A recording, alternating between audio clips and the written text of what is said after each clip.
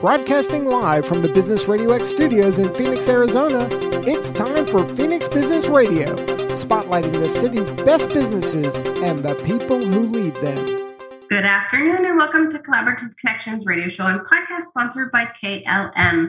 We are live via Zoom today for the Collaborative Connections in Phoenix Business Radio X inside Max 6, typically in Arizona. But we have people from all over the country here today, so I cannot wait to introduce you to these three amazing guests. Before I do that, for new listeners, this show is bringing people together to collaborate in our community to hopefully build relationships and foster future collaborations and make this community better. So without further ado, I want to introduce you to my first guest, Frank Steitley. Welcome to the show. Thanks, Kelly. I really appreciate it. Tell us a little bit about you. I own a CPA firm in the Washington, D.C. area, just a little bit south of Dulles Airport in Northern Virginia. We're a large local firm, and we have employees literally all over the country, and we serve clients literally all over the country. Well, that's exciting. How big? We have 19 full-time employees, and then we add about a dozen part-time remote people all around the world, literally during tax season. You need all those people at that time of year. It's pretty crazy. Luckily, you just came out of that, right? Are you done? Yeah, we are done. We're still amazingly busy, but we are at least manageably busy. No weekends or anything like that at this point for anybody. Yay. Welcome to the show. Thanks for being on. We'll get back to you and chat some more. My next guest is Rochelle Polton. Welcome to the show. Ellie, thanks for having me. Tell us a little bit about you. Well, I'm Rochelle Polton, and I am an attorney at Polton Law in Phoenix, Arizona. I maintain a micro practice helping business owners with their legal needs, and I am a full-time consultant at KLM Consulting. So exciting. More to come on that. Thank you for being on the show. And our third guest is Mal Owen. Welcome to the show. Thanks, Kelly. Hi, Frank and Rochelle. Good to be with you today. My background is I am currently the virtual chief operating officer for a company called 123 Junk based in Chantilly, Virginia. Actually, one of my former consulting clients. I've known the CEO for, 8 to 9 years now. And I joined that organization full-time right smack in the middle of the pandemic in July 2020. I also do management and business consulting. Interestingly enough, I got started in the world of exercise physiology. I actually have my doctorate degree in exercise physiology and thought I was going to be an academician and researcher. And lo and behold, here I am now in management consulting and helping a junk removal company grow and expand. I appreciate you all being on and wanted to jump right into some questions. So I hope you guys are ready. We'll do a little fire round here. Frank, for you, tell us a little bit about the background, or as I say, the nooks and crannies of the CPA firm. Higher purpose means a lot to people these days, your why, that sort of thing. So can you give us a little background on that? Our why, our higher purpose is to help people have better financial lives and brighter financial futures. There are a lot of ways we do that. I mean, the obvious way is we lower people's taxes, which is but a small part of the entire picture for most people. What we try to do for a higher purpose is look at people's financial priorities. We're in a great position to help business owners and other people do things like save for college, provide for retirement, improve their businesses, even afford their first houses. We do a lot of things like that. And in doing that, we have a dedicated staff of people that we're always trying to grow into being better consultants, basically. And I'm certain Rochelle knows that, being a consultant, that it's a journey to get better each and every day. That is for sure. Yeah. And the business law side, helping people, primarily fix financial mess, right? And we both know that when a new business is new, trying to figure out how to make money, but pay less taxes. But then when it comes to acquiring assets, you need a CPA to help you do that planning. And it sounds like that's really what you're doing, is taking that business owner to the goal line. And what we do is we work very closely with a number of law firms, depending on the specialty we need. And even sometimes it's as bad as having to work with family law lawyers to split up assets. But it's very important. We take a team approach. That's awesome. As it is with everybody that I have on the show, it seems to be the attraction, right? The team approach, doing stuff together collaboratively definitely helps everybody's business, and then it's a win-win-win for all parties, right? If you can help them in all aspects, that makes a huge difference. I love that. Rochelle, what about you? Higher purpose or your why behind what you're doing? Yeah, so I have really enjoyed business ever since I started my law firm, my first law firm back, I think in 2011, 2012. And as a business owner myself, owning multiple practices, it was awesome. But, now the real emphasis is on helping other businesses achieve their goal. It fills that need for, running a business without having to run my own business. I love giving third parties advice and strategy for, what they're doing on a legal standpoint. It's like, how do you set up an LLC? Just the basics of, getting your dream started of being a self-employed entrepreneur. It is fun to build everybody else's business, right? Yes. I've been an entrepreneur 20 years, and I said, I think I'm going to stick to this one for a while, this business, because I get to help everybody else build their business instead of keep recreating new ones for myself. Mel, what about you? Higher purpose or your why for what you're doing, why you're doing what you're doing? Yeah, I guess, really sort of my higher purpose probably throughout my career is just how do you create great places to work? It's really about how do you help elevate people. I always talk about creating a learning organization and how do you create an employer of choice? And that's sort of permeated all of my various consulting projects or businesses I've been involved with. Of course, now certainly a higher purpose with our junk removal company is keeping stuff out of the landfill. So our 123 junk model stands for donate, recycle, and dispose. So it's nice to have that sort of global impact on how do we keep stuff out of the landfill and repurpose things for people and do the recycling stuff. So that's a wonderful purpose. But from the core of being in management and leadership, it's all about how do you help people get better and how do you help business. It spans a lot of stuff: systems, technology, management, strategies, culture, leadership. So I get a chance to play in all of that. I think the employer of choice thing is so timely right now with the employee shortage and the great resignation. I don't want to say you fell into the hottest niche around in terms of management consulting, but you're certainly there.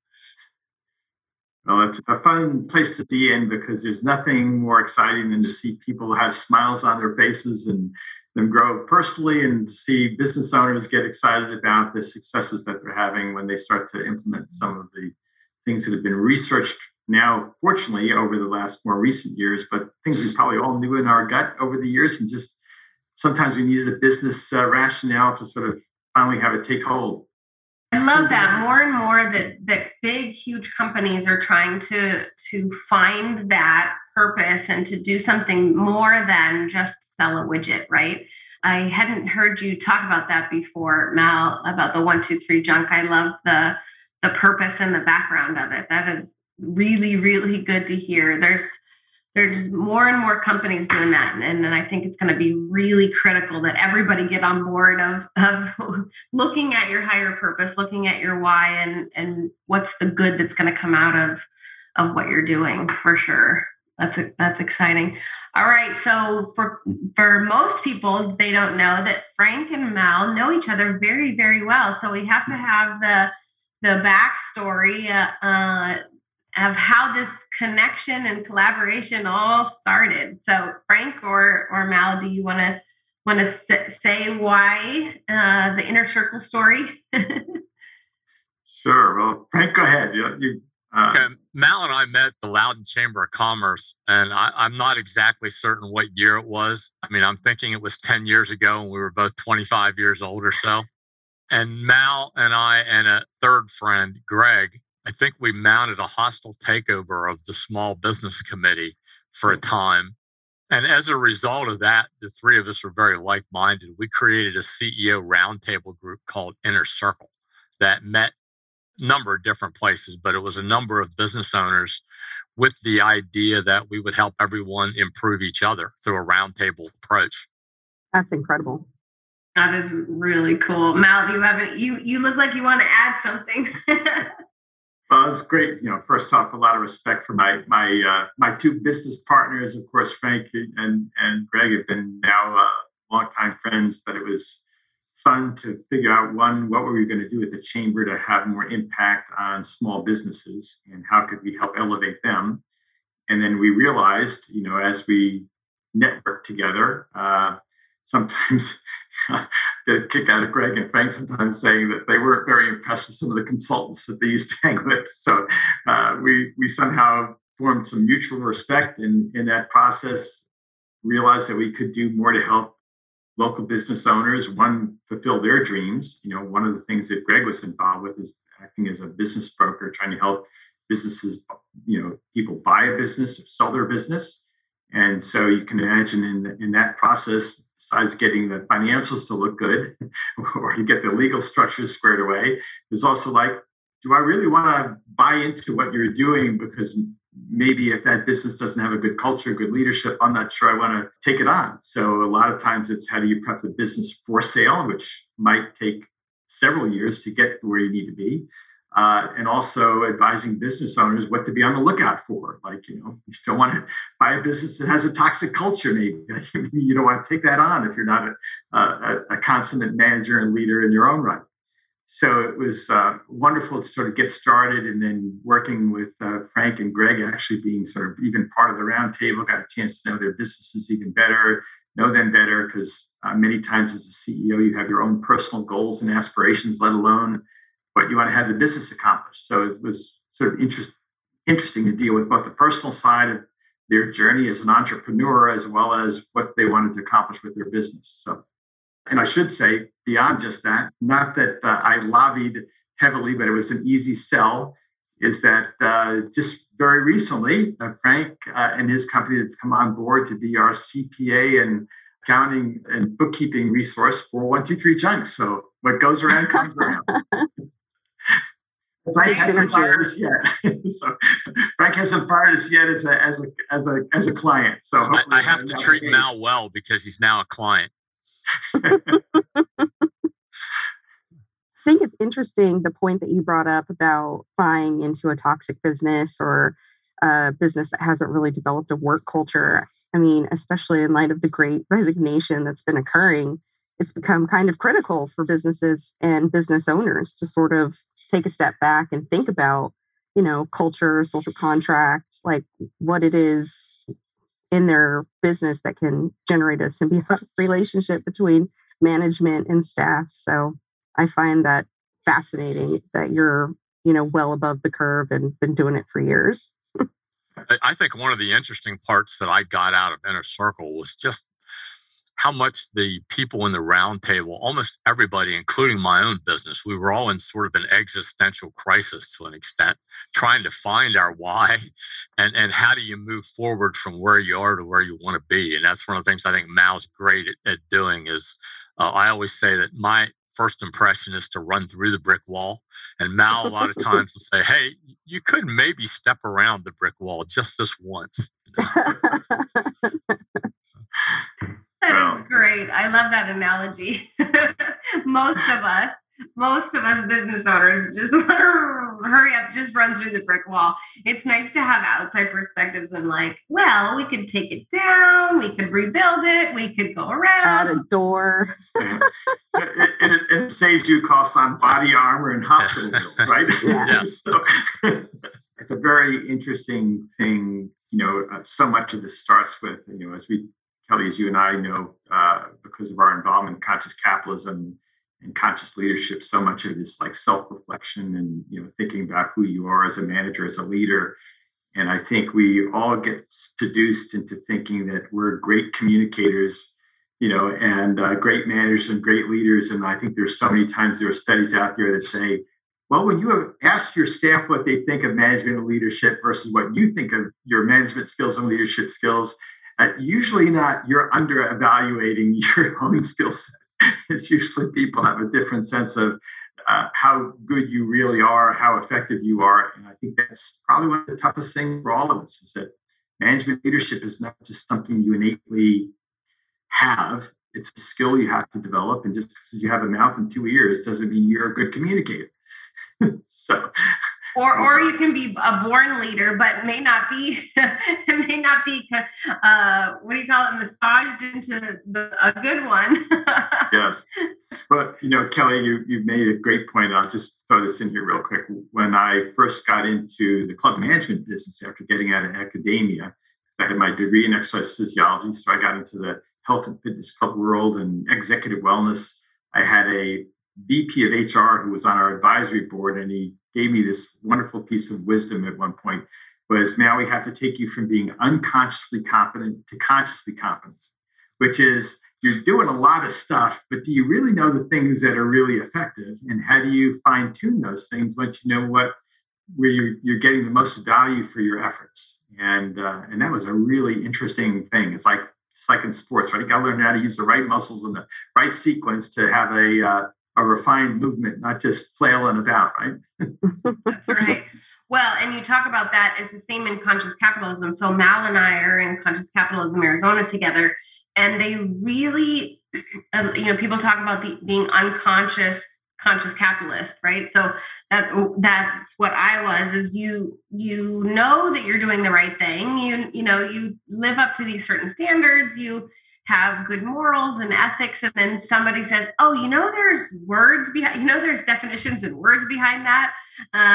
And so that was really cool to figure out, oh yeah, I am a conscious capitalist, to be able to align with people who all want the same thing. We all want win-win-win. We all live with our higher purpose. And so I think it was cool to have that enlightenment of, oh yeah, okay, yes, I am doing the right things. I am living by these tenets that they call them in conscious capitalism. Oh, okay. And then now I have found my tribe, of like-minded people that are the same. So I love that. I don't think it's possible to create a sustainably profitable business over a long period of time if you're using scorched earth business tactics. I think everybody has to benefit from customers to staff. I like to say I'm a bit of a lazy person, which is one of the reasons why I've tried to learn to delegate. Mal has been trying to work with me. You just have to trust the people who are going to help you along the way. And I think that's a large part of developing staff to take care of clients. Isn't that the truth, right? Being able to delegate. I always tell people, do what you're good at and outsource everything else, right? There's no reason. And that could be internally or externally. There's no reason to do all the things that you hate doing as a business owner, right, Frank? You might as well hire somebody to help you. And, it always helps to surround yourself with professionals, because you don't know what you need until you've forgotten to do it. When you're in business, like the first step is, hire a bookkeeper, like get your books together, don't commingle your assets. Like there's so many things you should do. And, we just try to do a real quick, with startups, like a real fun, hey, this is the 10 things you need. These are the things you need to know to start a business and to have success. And then, of course, a lot of people forget like contracts. Maybe you want to have an attorney review your contracts. Maybe you want to deal with, terms and conditions, things like that. The nitty gritty, like as a business owner, that seems really intimidating sometimes to get all of your ducks in a row, but that's what lawyers are for. It's like, no, here are your ducks all in a row. Ta-da! Rochelle, it seems to me when new businesses start up, the last thing they want to do is spend money getting the paperwork right. There we go. You got to get your ducks in a row. Of course, my first name is Mal. Every time you say ducks in a row, I can relate to that, Rochelle. So what I find, what I counsel business owners to do when they're starting up is you have to almost view the business documentation for what happens if it doesn't go well. Because statistically, it may not. And the partner that you agree with today may become your mortal enemy in 2 years. Yeah, that's, business law. If we can catch them on the front end, we avoid litigation. It's like, know what among the owners, what the expectation is when it comes to getting paid. If someone's investing a lot of money, but someone else is putting in sweat equity, maybe those aren't equal. And it's easy to agree when the business isn't worth anything. But if the business Yep. goes great in 5 years, then all of a sudden nobody remembers any of the conversations they had on day one. Just write it down. I'll take a napkin. Formalize it when you're ready. I love that. Take a napkin. Just write it down somewhere. Have these conversations. And, when you're actually serious and you're working a business full time, you do need professionals. That's when you join a group like Conscious Capitalism to help you find those connections and those people that can help you grow your business and are actually interested in helping you grow your business. Like, they do exist. This is a community of people who want to have everybody succeed and without fighting the sharks in the water. Just don't be a shark, be a dolphin. Be a dolphin. I love that. You were going to say something, Mal? Yeah. Well, first off, Rochelle, I couldn't agree more. Know where your limitations are and find expertise and leverage that instead of trying to reinvent the wheel. Right? Sometimes we don't realize when we need to reach out for help and quality help. But coming back to Frank's point about the idea of delegation, as leaders, sometimes you get focused on delegation, if for no other reason. You only have so much time in the day, and you got to learn to offload some of that so you don't dig your own grave too soon, right? But the other piece of delegation, I think it comes back to the great resignation, great migration, is that I'm now actually working in a very blue collar environment. I've got young guys that, to call them professional, they're early stages in their professional or career journey. They need a lot of help and support, and they want to grow and they want to learn. And so much of what we're seeing right now is people being given an opportunity to learn and grow and develop. And so delegation is one way to give people an opportunity to grow and develop. And while you're happy to offload that workload, the other piece is, if you're willing to spend a little bit of time and train that person, that may be the reason they're going to stick around, because they're going to say, Frank's such a great guy to work for because he keeps on giving me things to do, but I learn and I grow and I feel like I'm progressing in my career because I'm part of his organization and he spends the time with me. And I think we don't think enough about, we hire human beings. They're not robots. They're not just taskmasters. They have goals and aspirations. And if we treat them appropriately, they'll stick with us longer. I always say there's somebody down the road that will always pay your employees 50 cents more an hour. Guarantee you. Somebody's got a little bit deeper pockets. But what do you do to create that environment where they want to stick around? And many times it's how you treat them, how you help them grow, how you help them develop. And that not only keeps them around longer, most likely they're going to perform better. So what's the harm?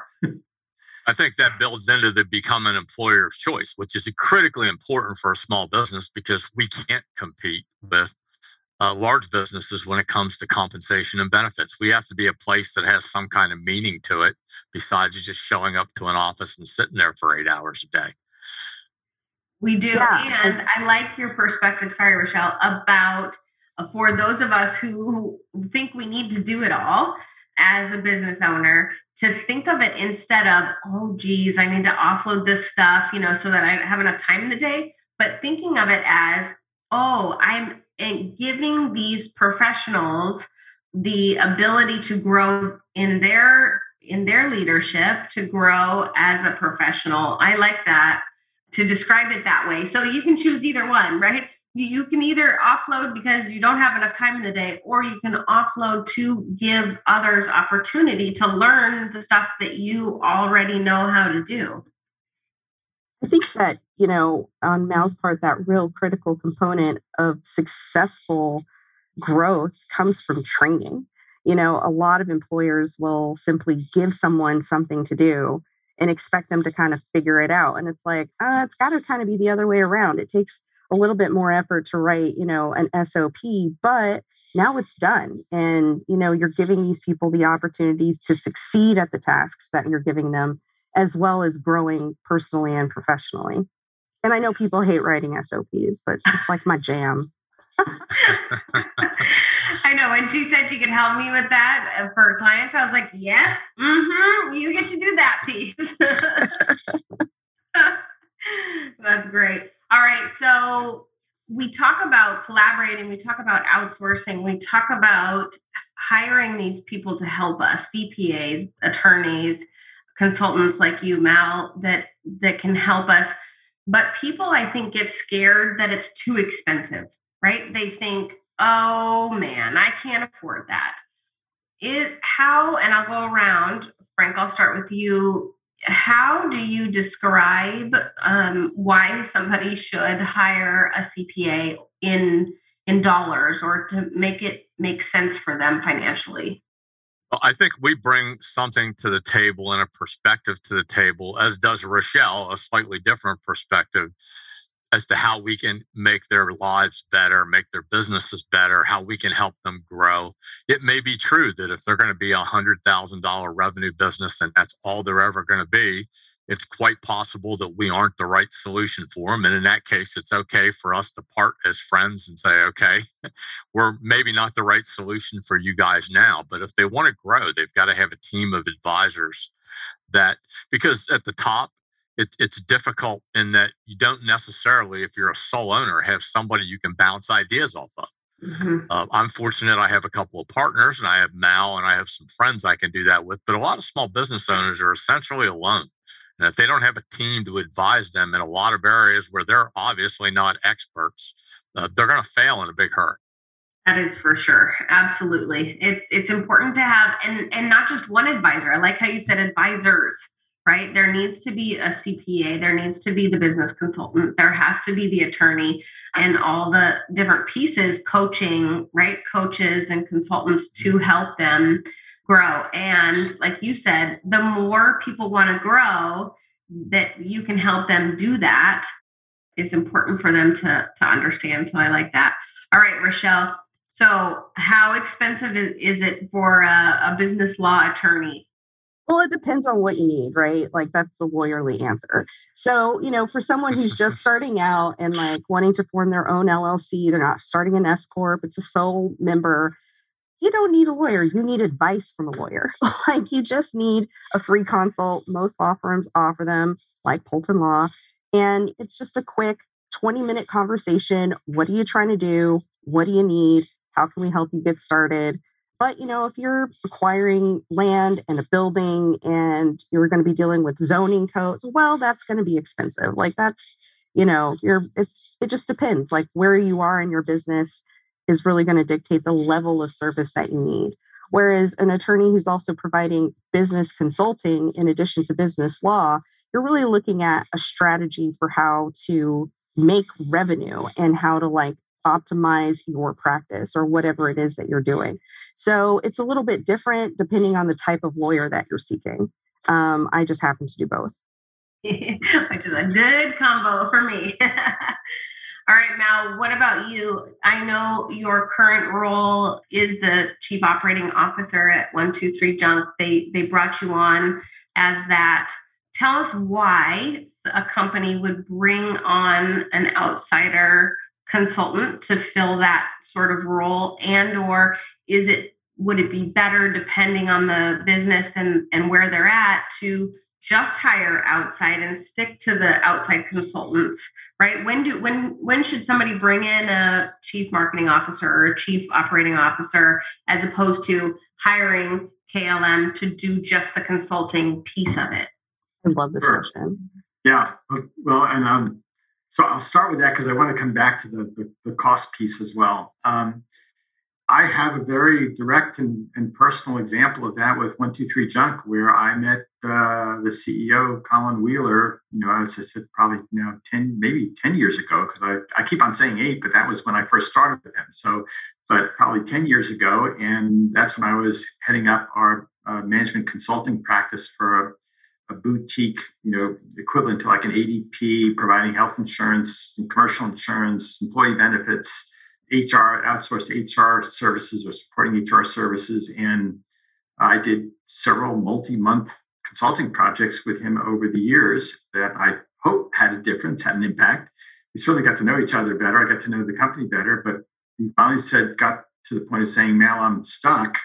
I really want to grow the company. And not that he hit his capabilities limit, but I think he realized he needed help.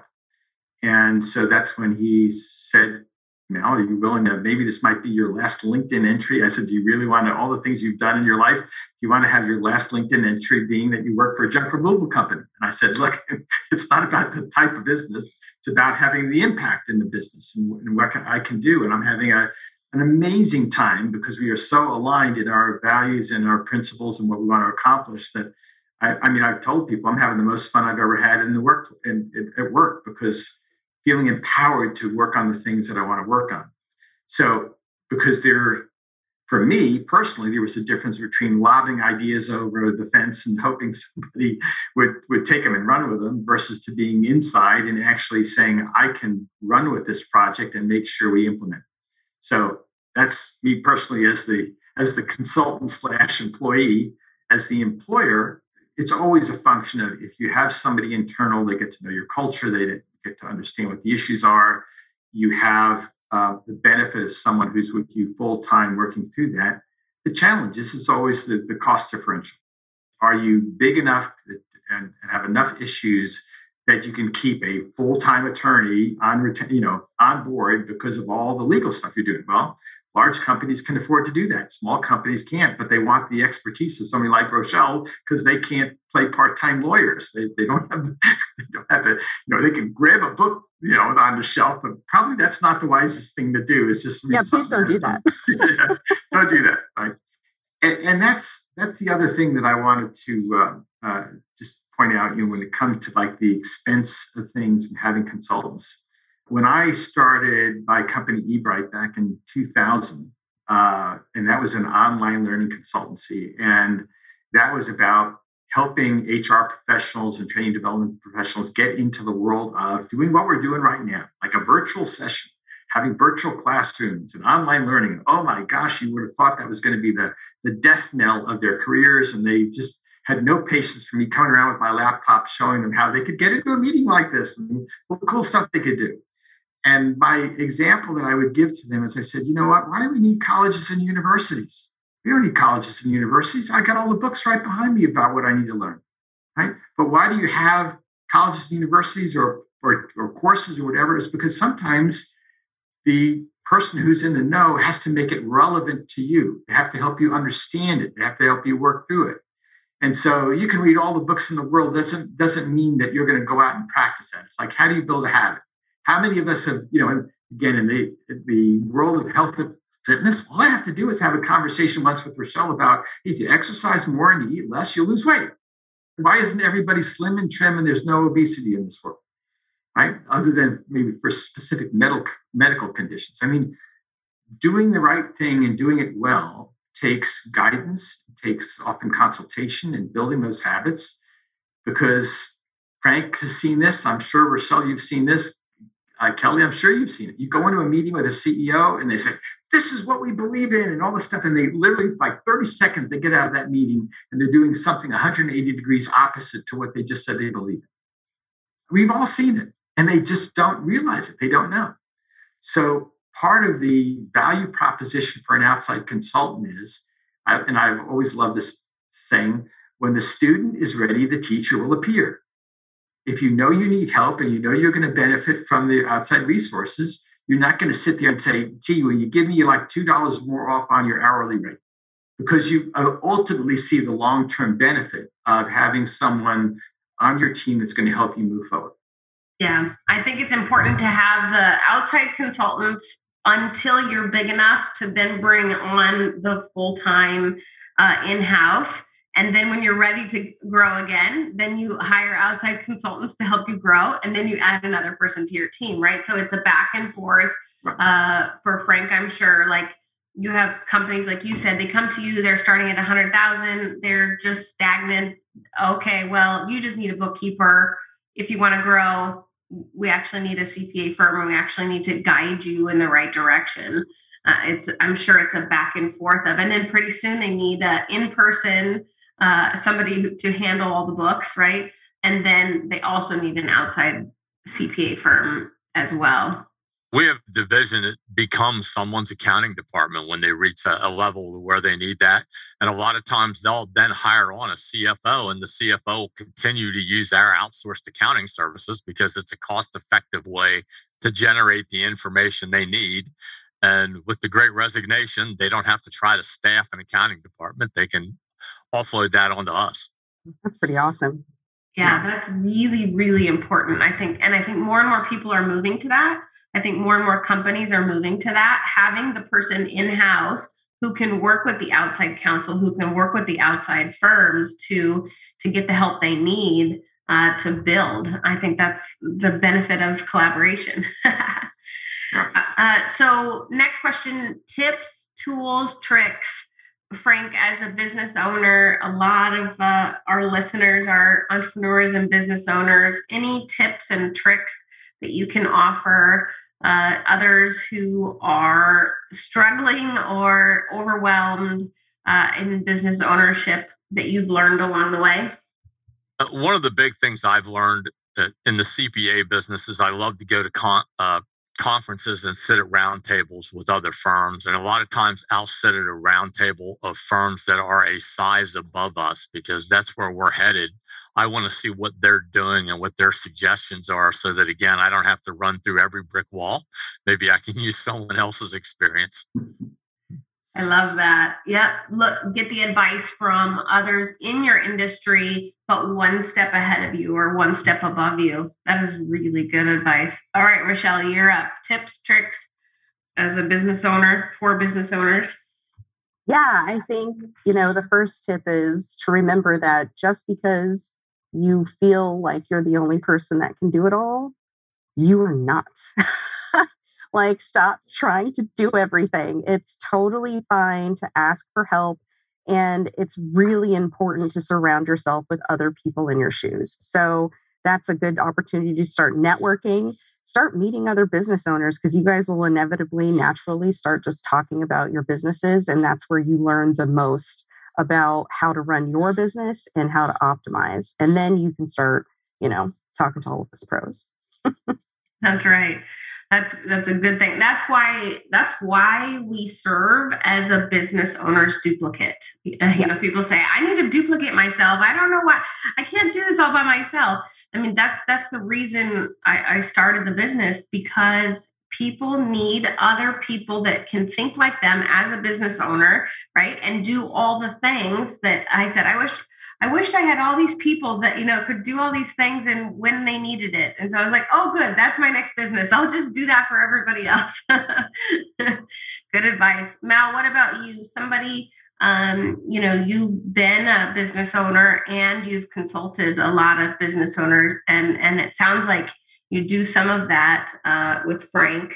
Tell us a little bit about maybe some tips that you would give business owners who are trying to be conscious, who are trying to be emotionally, follow the emotional intelligence piece that you talk about? Well, my first reaction when I heard your question was that many times business owners don't spend enough time working on the business. They're too busy working in the business. The Eisenhower matrix, for those of you that may be familiar with it, I'm not trying to be too academic here, but the quadrants of things that are most important versus things that are most urgent, and the place where you want to spend the most time if you're an effective manager and leader is the things that are most important and not urgent, because that means you're in the planning phase, right? You don't have to. Everything isn't like you're putting out fires each and every day, And I think we don't tend to find time to do that. And by the way, working on the business is not just about the SOPs, which need to be done, but it's like looking in the mirror. You're part of the business.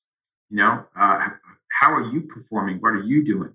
I've always talked about the idea of how do we get 1% better each and every day?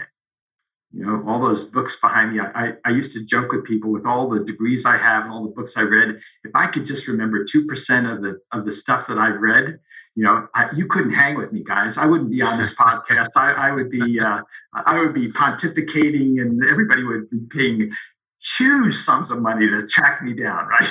So unfortunately, I don't. But that's how do you get in those habits? How do you work on those things? And as leaders, we have to do that first and foremost for ourselves.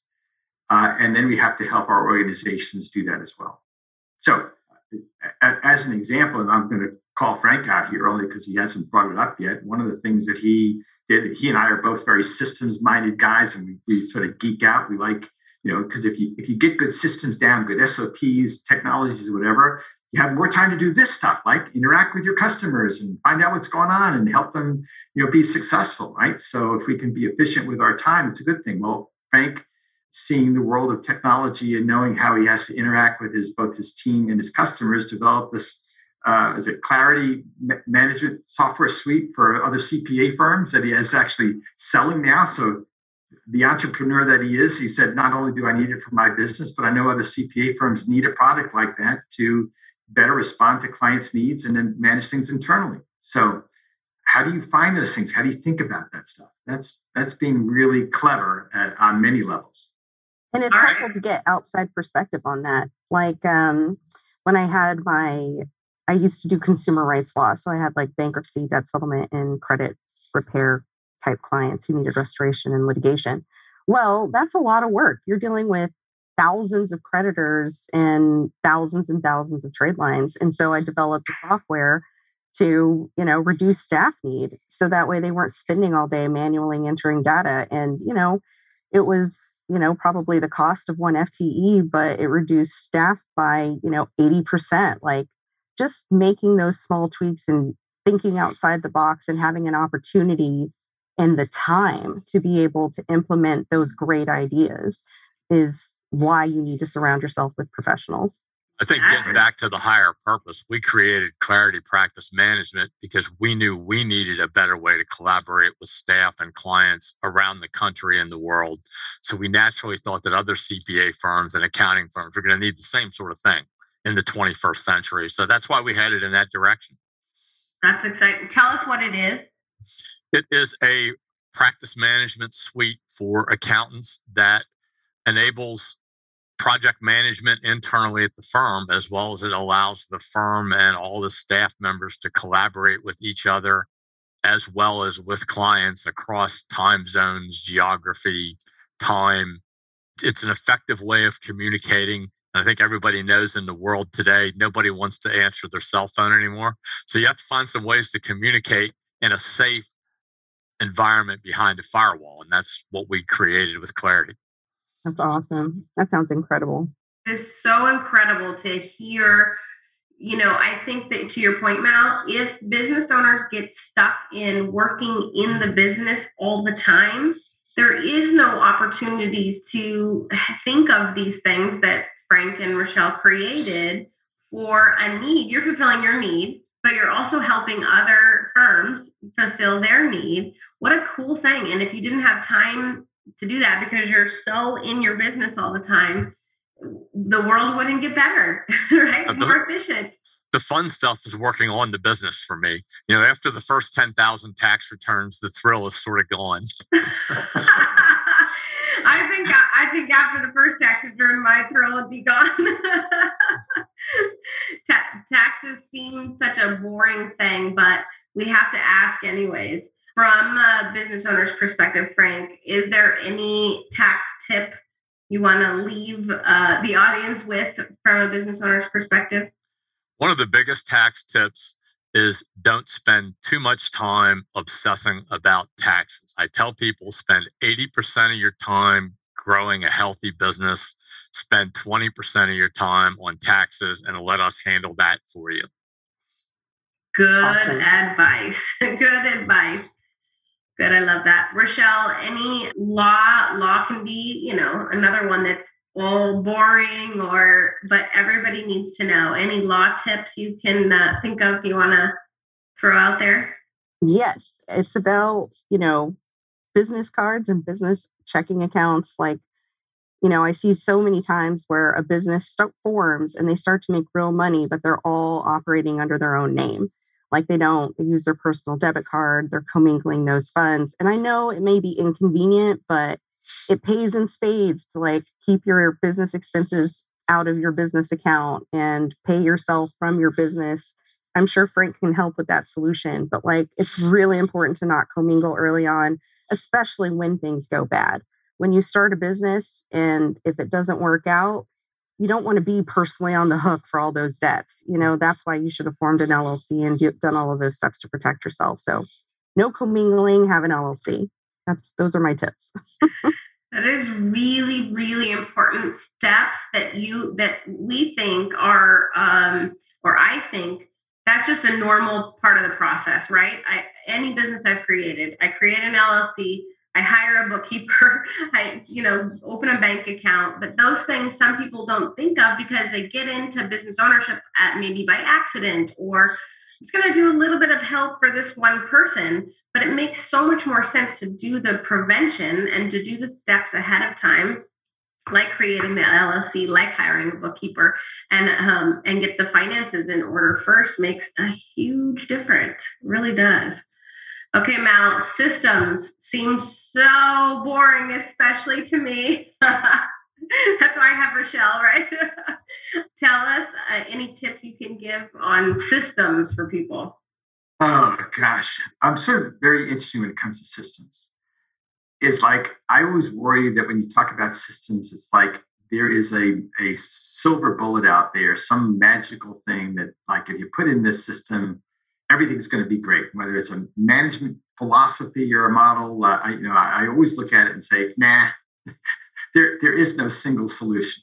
You just have to have a lot of things in your toolbox and know what tool to bring out for a given situation. I think that's back to having professional, advice, right?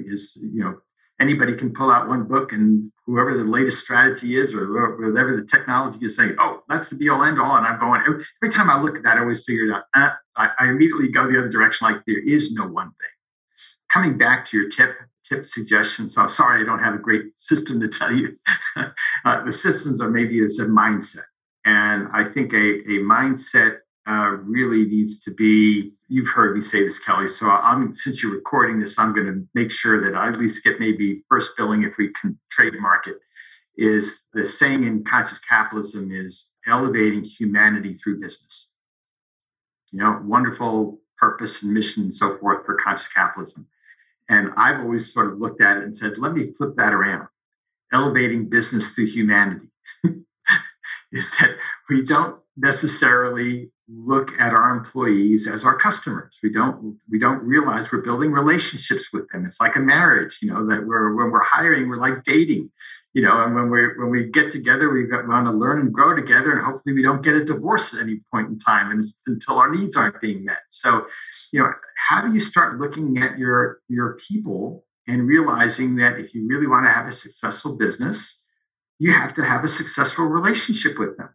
So maybe if you want to call this system, there are two books that I haven't ever mandated this yet, but I've always said that if there are two books I would ever tell people you absolutely must read if you're an employee of mine, is Crucial Conversations and Emotional Intelligence 2.0. I knew you were going to bring up the emotional intelligence. I love that. Right. I mean, we don't think about, our employees, like what are they going through? What do they need? And it's back to, and again, we've all been through this where the company goes out and says, oh, we're going to do this employee survey. And they do the employee survey and it gets tucked in the corner and never go, why did I give any feedback if no one's really going to pay attention? Because nothing's ever done. So one tip I would say is don't do an employee survey unless you're ready to take action. Worst thing you can do. Better put your head in the sand and you're better off doing the survey and then disappoint all your employees because I said, well, why did you ask if you're not going to do anything? So I think, fortunately, the one good thing now, and a book I even recommend to Frank and his team, it's a book that just came out from Gallup called It's the Manager. It's like a combination of the StrengthsFinder book and current practices in good management techniques and leadership, is that how do you start to get people thinking about what does it mean to really deal with your employees as customers? Mm-hmm. And I'll start with maybe one last thing. when I used to do performance management training, I said, I don't think any employee walks into business every day. And I would stand up when I'd be in a group and I was doing this facilitation, I'd stand up and say, I can't wait to screw up today. It's like most employees don't come in thinking they want to be the last person picked on the team or the worst person in the organization. They want to do their best. So if they want to do their best, then what are you doing as the employer to help them get there? Mm-hmm. Yeah, it's a lesson that I didn't learn until my third, fourth business, but I've learned now, and especially with the conscious capitalism tenet of your stakeholders. So everybody's a stakeholder in your business, right? Who are you define your stakeholders? And one of your stakeholders is your employees, and they should be treated exactly as you would treat your clients. Because they matter, and listening to them and listening to the feedback and hearing all of that is really, really critically important. So I love that, is paying attention to them for sure. I think it's also incredibly satisfying to watch people come in and what they develop into, the person they develop into, the capabilities. Every business partner I have in the CPA firm came in, I doubt with any idea that they were going to be partners initially. And to just watch them grow over a period of 5, 6, 7, a decade is just, it's incredibly gratifying. Oh, I bet. I love that. Yeah. Like you said, to continue to grow the business and outsource and fulfill their needs of becoming leaders. That's great. Can you believe we've been talking for almost an hour already? Yeah. It goes by so fast. Before we leave, I'll have everybody tell the audience where they can find you for more CPA advice, law advice, business consulting, emotional intelligence, all the things. Frank, I'll start with you. The easy way to find Steitle and Carstetter CPAs is on the World Wide Web, www.skcpas.com. You can contact us from there, and I guarantee you we'll respond in 24 hours. Oh, I love that. That's a good plug for you. Thank you so much for being on the show with us today. Rochelle, what about you? Yeah, we are also online at pnlaw.pro, or you can just Google Poulton Law or Google me, Rochelle Poulton, and you'll find me. Thank you. Mal, what about you? Well, certainly you can hit the www.123junk.com. Of course, that's my Virginia organization I'm with now. I would also say those of you that are out there that are listening and you want to mention that you heard about me on the podcast today, reach out to me through LinkedIn. I'll give you a chance to see a little bit of my background as well. And that's a good place to reach me as well. We can connect on LinkedIn and go from there. And Mallard Owen, and I think you have Mal too. Does it come up both ways? I think it does, because always people wonder about, what's my nickname or whatever. And of course, mal in French is bad. So I hope I'm not a bad resource for you. So not at all. I love all your advice. Thank you all for being on Collaborative Connections radio show and podcast sponsored by KLM. Do what you love and outsource the rest. Happy connecting.